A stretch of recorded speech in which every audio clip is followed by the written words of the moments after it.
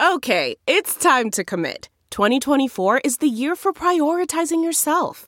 Begin your new smile journey with Byte, and you could start seeing results in just 2 to 3 weeks. Just order your at-home impression kit today for only $14.95 at Byte.com. Byte Clear aligners are doctor-directed and delivered to your door. Treatment costs thousands less than braces. Plus, they offer financing options, accept eligible insurance, and you can pay with your HSA, FSA. Get 80% off your impression kit when you use code WONDERY at Byte.com. That's BYTE.com. Start your confidence journey today with Byte.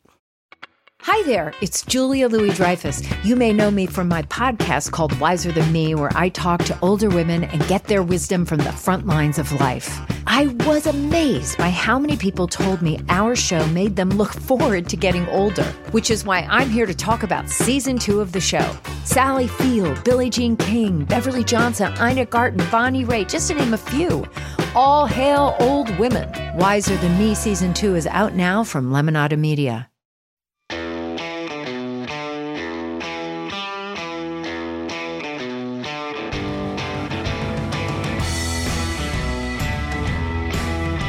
Welcome to Right on Hollywood with Christian Toto, part of the Just the News podcast network.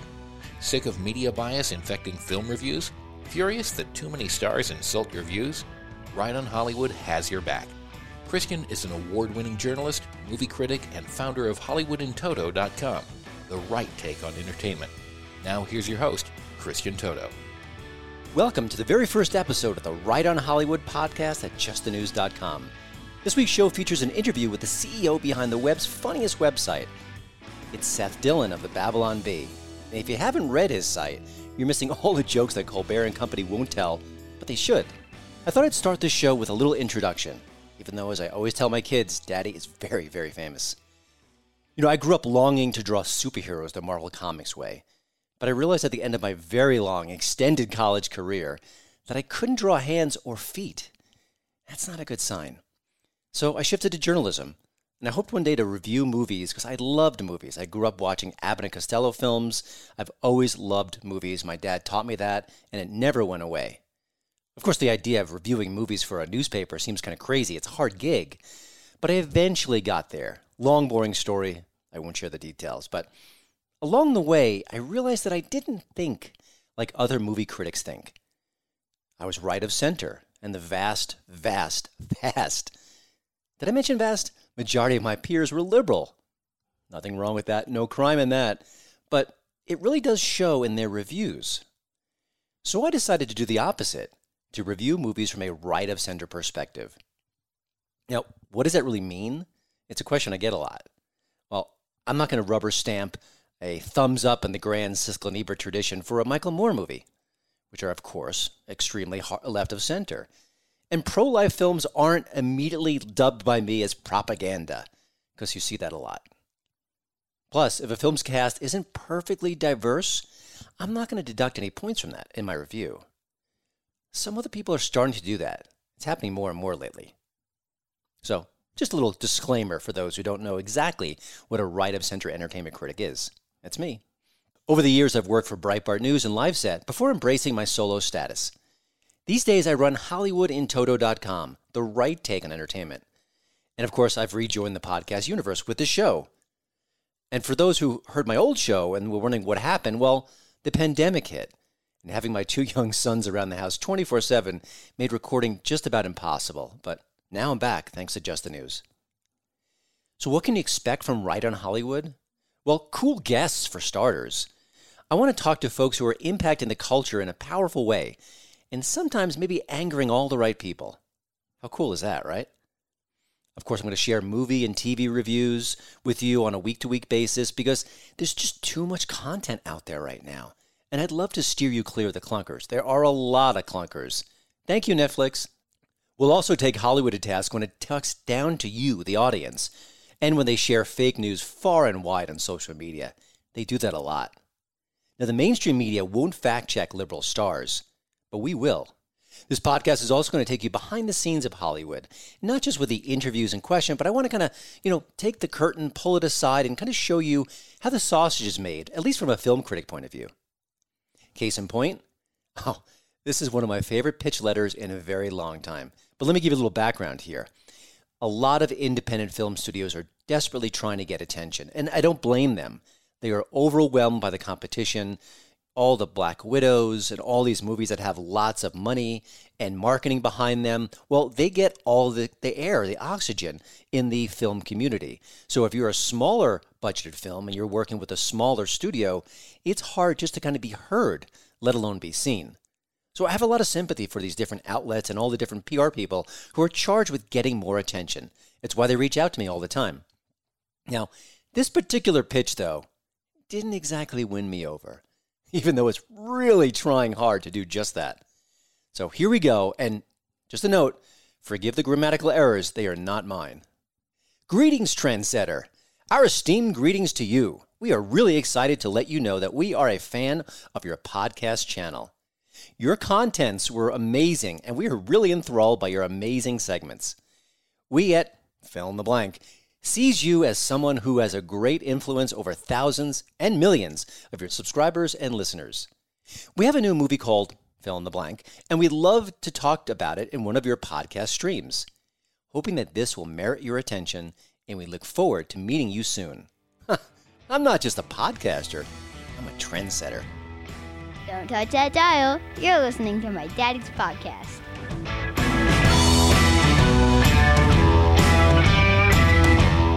My Toto take of the week is Riders of Justice. Yeah, I hate the title too, but you gotta trust me on this one. The great Mads Mikkelsen stars as a soldier who comes back home after his wife is killed in a train accident. Or was it an accident? Now his character wants revenge, but this is not your typical Charles Bronson film. Death Wish, this is a new chapter for sure. For starters, Riders of Justice is a comedy at times. And if you think vigilante movies shouldn't be funny, well, you're wrong. And I have to say, I was wrong too. I had no idea that this kind of material could be hilarious. It often is. Now, this is a Danish import, and it's funny, it's heartbreaking, it's sober at times, and the action scenes pop just the way you want them. You got to have that in a vigilante movie. Now, Mikkelsen is such a compelling actor, and if you haven't seen his take on Dr. Lecter and the NBC series Hannibal, you've got to stream it right now. 3 seasons, amazing. Actually, not for the faint of heart. Pretty gross stuff for broadcast television, but he is sensational. I actually think he might be as good as Anthony Hopkins, and that seems like a terrible thing to say from a movie critic, but boy, Mikkelsen is spectacular in that show. But back to Riders of Justice. One of the things I loved about this movie is the secondary characters. They're fun, they're interesting, they're quirky, they're very flawed, and they're very human. You almost wish they'd get this whole gang back together again for a sequel. Who knows if that'll happen? I don't think this has been a big blockbuster, at least not stateside, but that doesn't matter. It's just a good film. Now, Riders of Justice is available right now on video-on-demand services, but if you're a Hulu subscriber, it's waiting for you to see right now. Please check it out.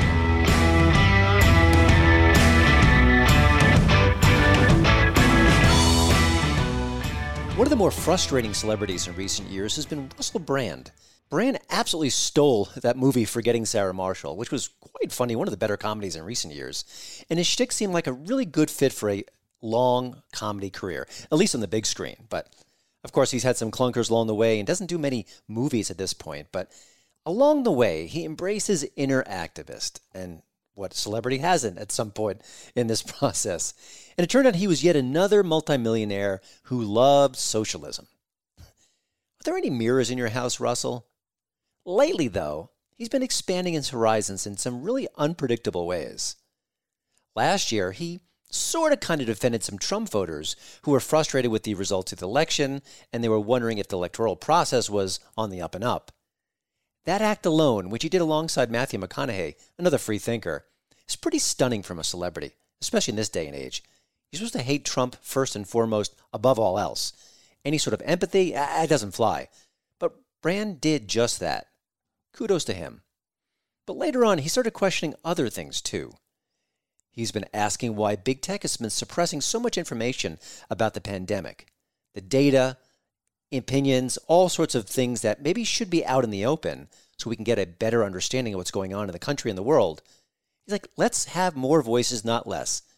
He sounds a little bit like Andrew Breitbart. Now, more recently, he's been reading enough about the Russian collusion hoax where he's like, you know what? I think we've all been had. And that's a terrible, terrible thing. He's right. It is a terrible thing, and more people should realize it. But just admitting that, again, shocking stuff. Now, he is a shocking comedian, but this didn't feel like shtick, at least not to me. Now, one of the things he's been up to of lately has been talking to people on the other side of the aisle. Again, kudos. He's talked up Candace Owens, Ben Shapiro. These are major conservative figures, and just talking to them alone is a big deal. Not sure you remember that Mark Duplass, who's a very talented actor and producer, said something kind about Ben Shapiro, I guess a couple of years ago on Twitter. Oh, the blowback. Just an absolute wave of how dare you, how dare you. And what did Mark do?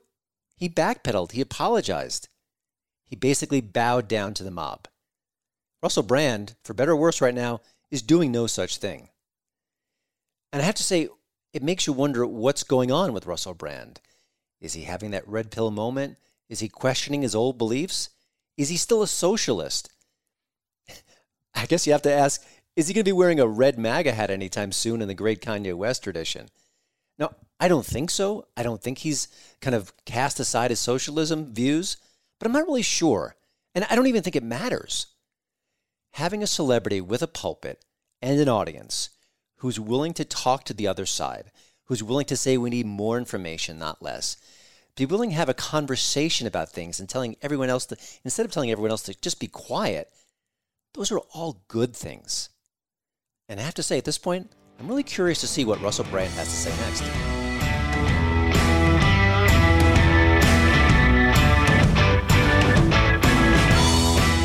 There are certain websites I visit every single day. Instapundit, Daily Wire, Ace of Spades, and of course, the Babylon Bee. But I often go to the Bee after seeing a tweet or a Facebook post about one of their amazing stories. People can't stop sharing their fake news headlines, which of course savage the left with jaw-dropping precision. I'm just amazed sometimes how good they are and how quick they are too. They really pounce on the headlines. Yes, they pounce and seize just like Republicans often do. Now, they often tweak the right too, and they've had some good fun at President Trump's expense. But in today's comedy landscape, their willingness to torch progressives, it makes the site a must-read. Who else is doing that with this kind of consistency and humor? Plus, the Bee isn't just a website anymore. The company has a really fun, no-nonsense podcast, a lot of the same kind of humor you can hear there, plus some great interviews. And their YouTube channel, which I just realized recently, I'm kind of late to the party here, serves up a lot of hilarious animated clips. Funny, funny stuff. Again, if Saturday Night Live was Saturday Night Live, kind of like it was back in the day, they'd be airing material like this. They won't now, which is why you have to go to YouTube and other platforms to see it. Thank heavens for the Babylon Bee. They're doing exactly what we need right now. Now, Seth Dillon oversees Operation Bee. He's the CEO of the company. How cool a gig is that? He's also a pretty funny guy himself. Check him out on Twitter, @SethDillon, and you'll see what he has to say about different events and how he defends his own company against some of the big tech attacks on him. It gets pretty ugly sometimes. Now, Seth talks with me about the sorry state of modern comedy, why big tech censorship is kind of helping and hurting the Bee's cause, and so much more. I hope you'll enjoy my chat with Seth Dillon. Seth, thanks for joining the podcast. Now, I know you were a fan of the Babylon Bee before you became the CEO. And I was kind of curious, what has being in charge taught you about the whole process of creating political satire, doing it daily? I mean, it's one thing to kind of read and appreciate what's going on the screen, but you're in charge, you're kind of pushing the buttons. What's been sort of the learning lesson there? Well, so a couple of things. I mean, the nice thing was when I took over the operation, we had kind of a built-in editor-in-chief in Kyle Mann. So he stepped into and filled that role right from the start. So I wasn't having to just sink or swim, jumping in, managing the content side of things. I was really focused more on the business side. So that was a real lifesaver having Kyle there to drive the content side of things. So and he's just, he's just a extremely talented and creative person, and had been working with Adam Ford, our founder, for quite some time before I got involved. So it was in good hands with him managing it. When I really started getting involved on the creative side, it was really not to drive the ship, but to just pitch ideas and contribute in some ways. I wasn't even really providing them with much guidance, so I really gave them a lot of free rein. But I played around here and there pitching ideas, and And I probably pitched 100 or so ideas before I even had one of them published. So there was definitely a learning curve there for me to adopt the bee's voice and slip into a groove. Yeah, that's kind of humbling, isn't it? When the boss in charge is getting his ideas humbly rejected, right? Yeah, and Kyle didn't know what to think about it. He's like, "Wait a minute, you're sending me these ideas. Is it okay if I don't publish them because they're not funny?" So yeah, that was a bit of a funny start where I couldn't get anything published, and I wasn't really frustrated. I knew that there was going to be a learning curve with it, but so I just had fun with it. And I would just keep trying, keep pushing, and trying new angles at things, and eventually I started tossing out ideas that worked. So I kind of figured it out. Kind of checked into the formula, knew what they wanted. When I think about political comedy, I often think about Tina Fey and her impression of Sarah Palin. It's a few years ago now, but I really think that had a profound impact on political humor. I think that comedians saw that, and they realized how that particular impression really had an impact on what people thought of Palin, for better or worse. You could have loved her, you could have hated her, but I really think it had an impact. And I think that comedians collectively said, oh gosh, when we tell these jokes, it isn't just ha-ha, it can really have an impact on the culture. And I think things changed after that. Do you think it's a fair assessment, or have there been other bigger cultural events that maybe shifted satire to where it is today?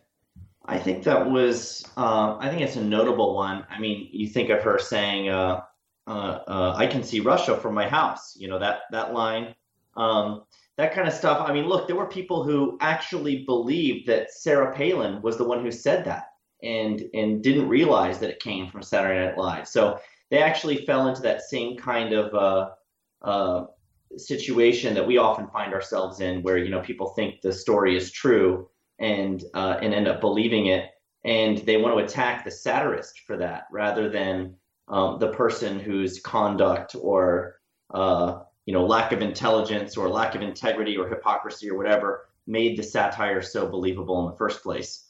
So I think it's a funny example of that. As far as other things I can think of that drove things in the direction they are now. I mean, I think that political satire has always been effective. At times it's been more effective than others. I think it's most effective when there is a really obvious and strong grain of truth to what you're doing. Satirists, like I said, are sometimes criticized for writing stuff that's too believable, but the whole point is that satire needs to be believable. It has to be firmly rooted in the truth. No one's going to think it's funny. No one's going to get the point. It's going to come from left field if it's divorced from reality. So I think it's necessary for that. And I think that the satirists who really nail it, who really make a point and who actually get people thinking and do something effective with their work, are the ones who've really figured out how to ride on the back of the truth in the direction it's pointing. When you think about the work that the Bee does, do you want it to have a cultural impact? I mean, obviously you want to make people laugh, you want to make people think, challenge their perceptions at times.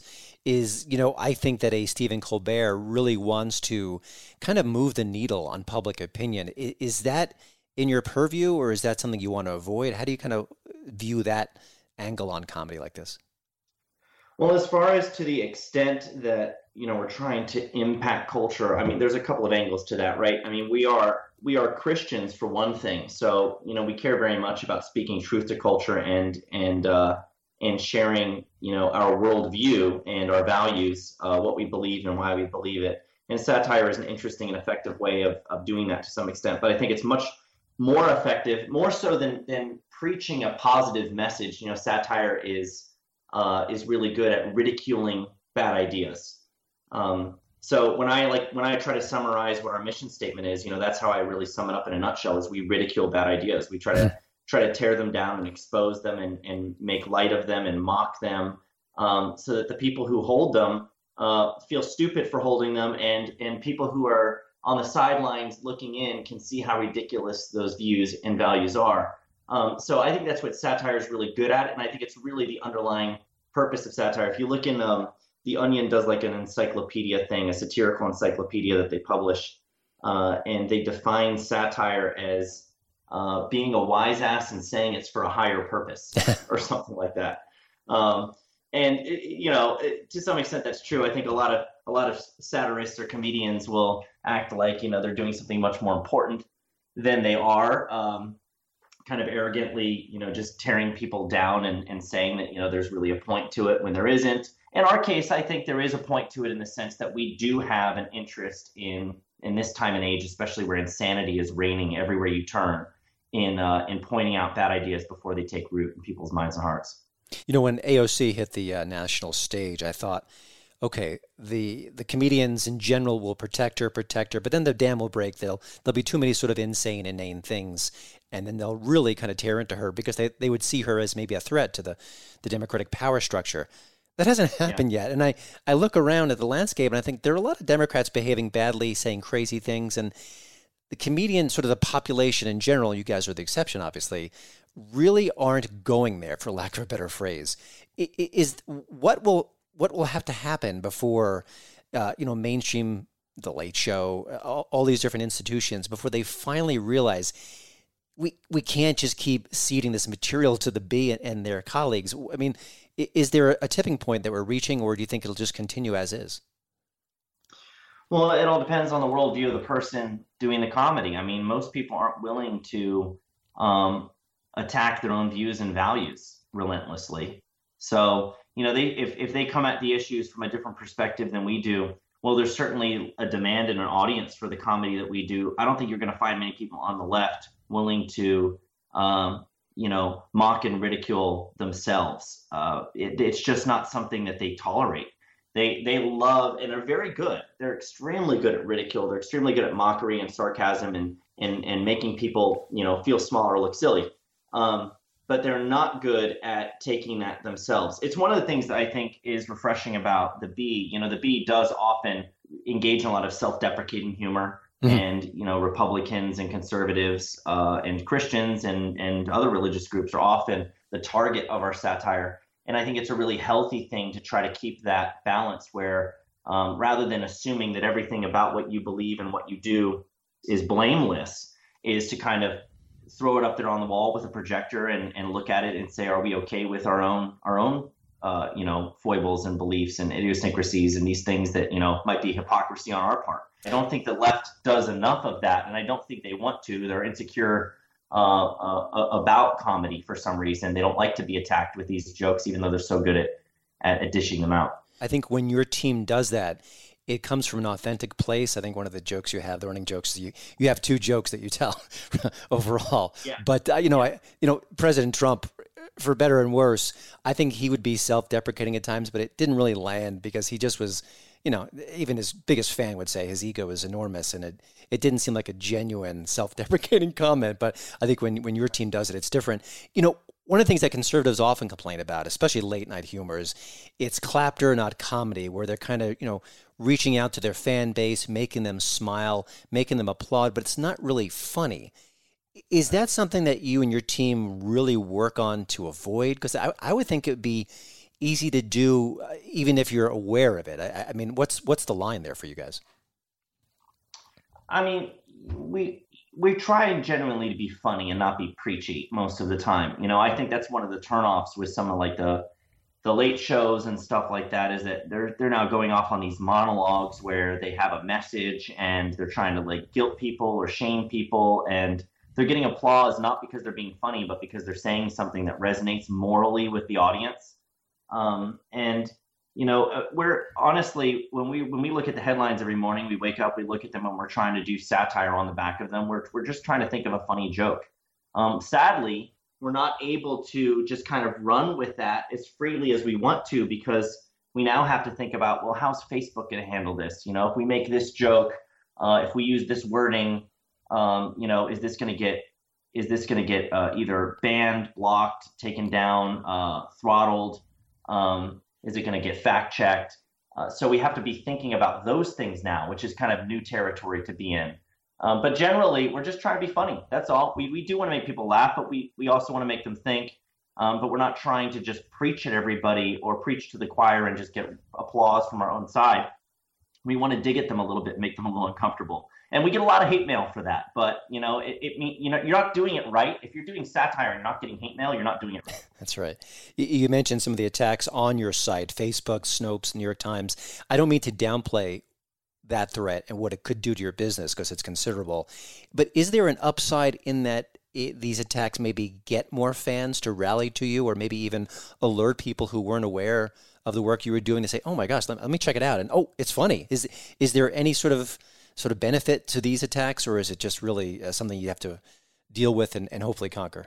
I think there's a huge benefit to it, at least in the short term. Up to a point, censorship and shadow banning and deplatforming, those types of things, up to a point, they draw attention to that which they're trying to suppress, right? It's that ironic Streisand effect where you try to cover something up and you expose it and draw attention to it. I think that does happen quite a bit, and it does draw a lot of eyes to us. It has made us. I mean, look, some of the interviews that I've done on TV in primetime spots with people like Tucker Carlson or Shannon Bream or something like that. I mean, that's only happened as a result of a lot of these attacks and this controversy. So it generates media attention for sure, and it gets eyes on your site and everything. It doesn't mean it's not still a threat. It's a legitimate threat because at any given time, they can decide to take away your platform and your traffic. And so, you still have to, it's still part of the business model to drive traffic through social networks. So I think the real concern is just the control that these tech companies have, and the media and the tech companies working together to collude to, paint us as being misinformation under the guise of satire or hatred under the guise of satire or something like that. That's still, it is a threat. And while it at the same time is driving traffic and notice to us, it's a very real threat that we have to be concerned about, fight back against, be very vocal about, and assert our right to be on these platforms, because I think we have good arguments for saying that these are not typical private companies. This really is the public forum of the modern age, and our laws need to catch up to take that into account and the First Amendment implications of that. Yeah, absolutely. I agree. It's a scary time, and whatever opportunity is there is certainly mitigated by that larger threat. The Bee is a Christian satire site. It's the podcast, the animated clips. Now, when you think about a behind the scenes of a animation company or a humor company, you think there might be robust debates about how far is too far. Do you use vulgarity? A lot of that is off limits for your team. Maybe kind of give us a glimpse behind the scenes of I don't know if maybe debates is too strong a word, but sort of the conversations you have about, you're a Christian site covering a secular world, a secular government. I'm sure there are places you want to go, maybe things you can't say. Talk about that tension, because I imagine it might be kind of interesting. Yeah, I mean, we don't have a lot of rules here where we say, these topics are off limits. We don't impose a lot of restrictions like that. We do encourage and foster debate about the best way to handle sensitive topics, because I think the biggest danger that we face is crossing a line that Facebook or Twitter doesn't want us to cross. It's not necessarily something that we don't want to cross, but it's a situation where we might end up hurting ourselves in terms of our standing on those platforms. So we do have to be mindful of that. But then there's the other issue of, are we going to be potentially misunderstood because the joke here isn't clear enough, or the context for the joke isn't well known enough that people are going to get it? Those types of things are really important to take into consideration, especially when you're talking about really sensitive topics like race, for example, which gets people really fired up. If people misunderstand you and think you're making a racist joke, then the next thing you know, you're being attacked from all sides, even though that wasn't your intention. So we have to be mindful of that kind of stuff all the time, but we're not at all the kind of place where we're sitting around, talking about making lists of off limits topics that we would never touch. I mean, we are pretty.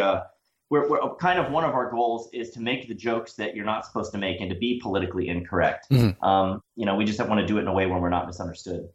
Does the Babylon Bee have any maybe sleeper or surprise fans, people in the comedy world who don't want their names out there, and you don't certainly have to reveal them here, but people who support the work you do, but are a little afraid to even share that fact out loud? I mean, is that sort of bubbling up within the comedy community?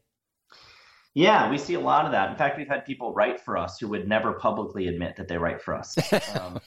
They'll write jokes, they'll write scripts, they'll be involved in stuff behind the scenes, but they don't want their name or face or anything out there because, they work in, the gaming industry or Hollywood or wherever. and it would be like career suicide to have to be affiliated with a conservative satire site like ours that's so controversial. Yeah, it's Jimmy Kimmel, right? I mean, you don't have to say it, but you can just nod your head.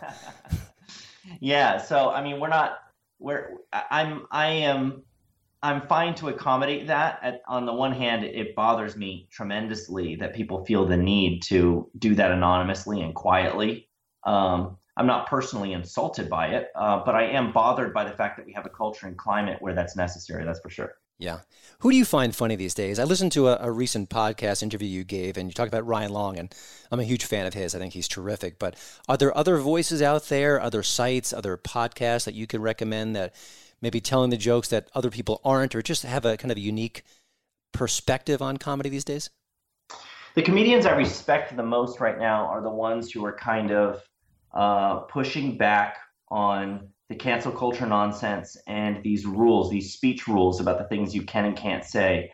Whether they're the most hysterical people or not, that's beside the point as far as I'm concerned. I have a tremendous amount of respect, for example, for Bill Maher, who's doing a lot right now to speak up about that topic. You'll see him talk about cancel culture and how extreme the left is going on this stuff and how nobody is safe and they need to knock it off. And they're starting to sound like a lot of the things that they're saying are starting to sound like Onion headlines, how absurd it is, what they're advocating and what they're trying to enforce. And so I love that he's pushing back on that. And anybody who's willing to do that, as far as I'm concerned. The reason I mentioned Ryan Long, is Ryan Long the funniest comedian in the world? No. But he is funny. And one of the reasons he's so effective and so funny and entertaining right now is because he's making those jokes that you're not supposed to make. He's hitting the issues that are the pressure points, the sensitive points that are supposed to be the sacred cows that everybody takes so seriously. He'll deal right with these the question of transgender and pronouns and race, woke and woke mentality and all of this stuff. He's in that every day dealing with those types of issues. So comedians who are willing to go there and hit that stuff head on, JP Sears is doing a good job of that too. Anybody who's doing that is going to have a huge following right now because people are ready to laugh at this stuff. It's so nonsensical. They definitely are. Seth, before we let you go, one last question, maybe even kind of connecting with that theme. Are you optimistic about comedy, about free speech at the moment? I have to say I'm not. And I think of myself as a fairly optimistic person, but I feel like I'm in short supply. What's your take as far as the next 6 months to a year? Are things changing, getting better, or do you think we have to go into a darker place before we rebound? The idea that we might go to a darker place first before we rebound, I think that's still optimistic because there's a rebound at the end of that, right? Mm-hmm.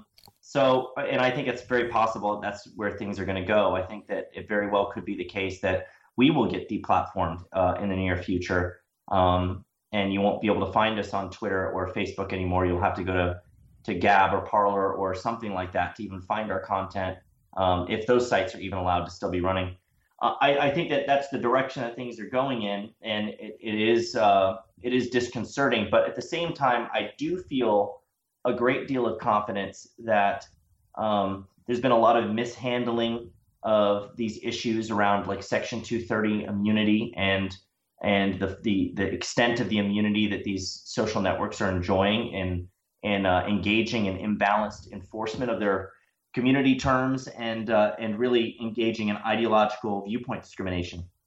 I think that they've taken it too far. It's only a matter of time before either Congress or the Supreme Court weighs in on this and deals with it in some way. I know that Justice Thomas, for example, is really chomping at the bit to try to evaluate Section 230 and interpret it the way that it was, try to reinterpret it the way that it was intended, rather than as the courts have so extravagantly interpreted it to basically give them immunity for anything, including misconduct on the part of these sites. So if that happens, then I think it will provide a lot of protection. These companies like Twitter are going to have to make a decision about whether or not they want to be, politically progressive, openly progressive, and favorable to progressive views and hostile to conservative views, or do they want to enjoy Section 230 immunity? In which case, they would need to really be a good faith, neutral platform that moderates its content, but in a fair way and that doesn't involve viewpoint discrimination. Yeah. I think they're going to have to make a choice at some point. So I am optimistic that we will reach a point where they're held to that. If that doesn't happen, then we'll be in a lot of trouble. But my hope and expectation is that eventually there will be either amendments to the law that make it more clear what the intention was and that prevent this kind of stuff, or the Supreme Court weighing in on it. I don't disagree. I just will add that I think there needs to be a cultural movement afoot as well to kind of coincide with that, with those legal maneuvers. That's what we need as well, where people are fed up with this. And hopefully when enough people on the left get taken out and their voices are silenced, then maybe more people will realize what's going on. But I hope that tide will turn naturally. That's the kind of thing that tends to swing on a pendulum, right? You get popular opinion shifts over time, and as things get too extreme in one direction, people really try to pull things back towards the middle and correct them. And hopefully we're going to see that. There are a lot of voices speaking up right now about this stuff. And the more people who do, the more emboldened other people will be. Well, I can't imagine a more brave site, comedy or otherwise, than the Babylon Bee. And of course, Seth is the man in charge. Thank you, Seth, for joining Right on Hollywood. Please go to babylonbee.com for the sharpest political humor around. Takes my breath away sometimes. That's in between the laughs. And of course, if you need more Bee, listen to the Bee's great podcast and check out their YouTube channel. It's fairly new, I think. I'm seeing a lot of new animation, some funny clips, really good stuff, brave comedy, really laugh out loud material, and you can't find that anywhere else these days, sadly. But hopefully more people will kind of ride to your rescue and kind of do the kind of work that you're doing. But for now, give our best to the Bee team, Seth, and thanks for joining the show. All right, thanks so much. Thanks for listening to Right on Hollywood, a proud member of the Just the News Podcast Network. It's our very first show, and there may be some hiccups along the way. No matter, we're just warming up. In Hollywood, you've got some fact checks coming your way. Thanks for listening to the Right on Hollywood podcast, part of the Just the News Network. We'd love to hear from you about the show. You can email Christian@HollywoodInToto.com. And please don't forget to rate and review us at Apple Podcasts. 5-star reviews make our day. But just speak from the heart. Free speech matters more than ever.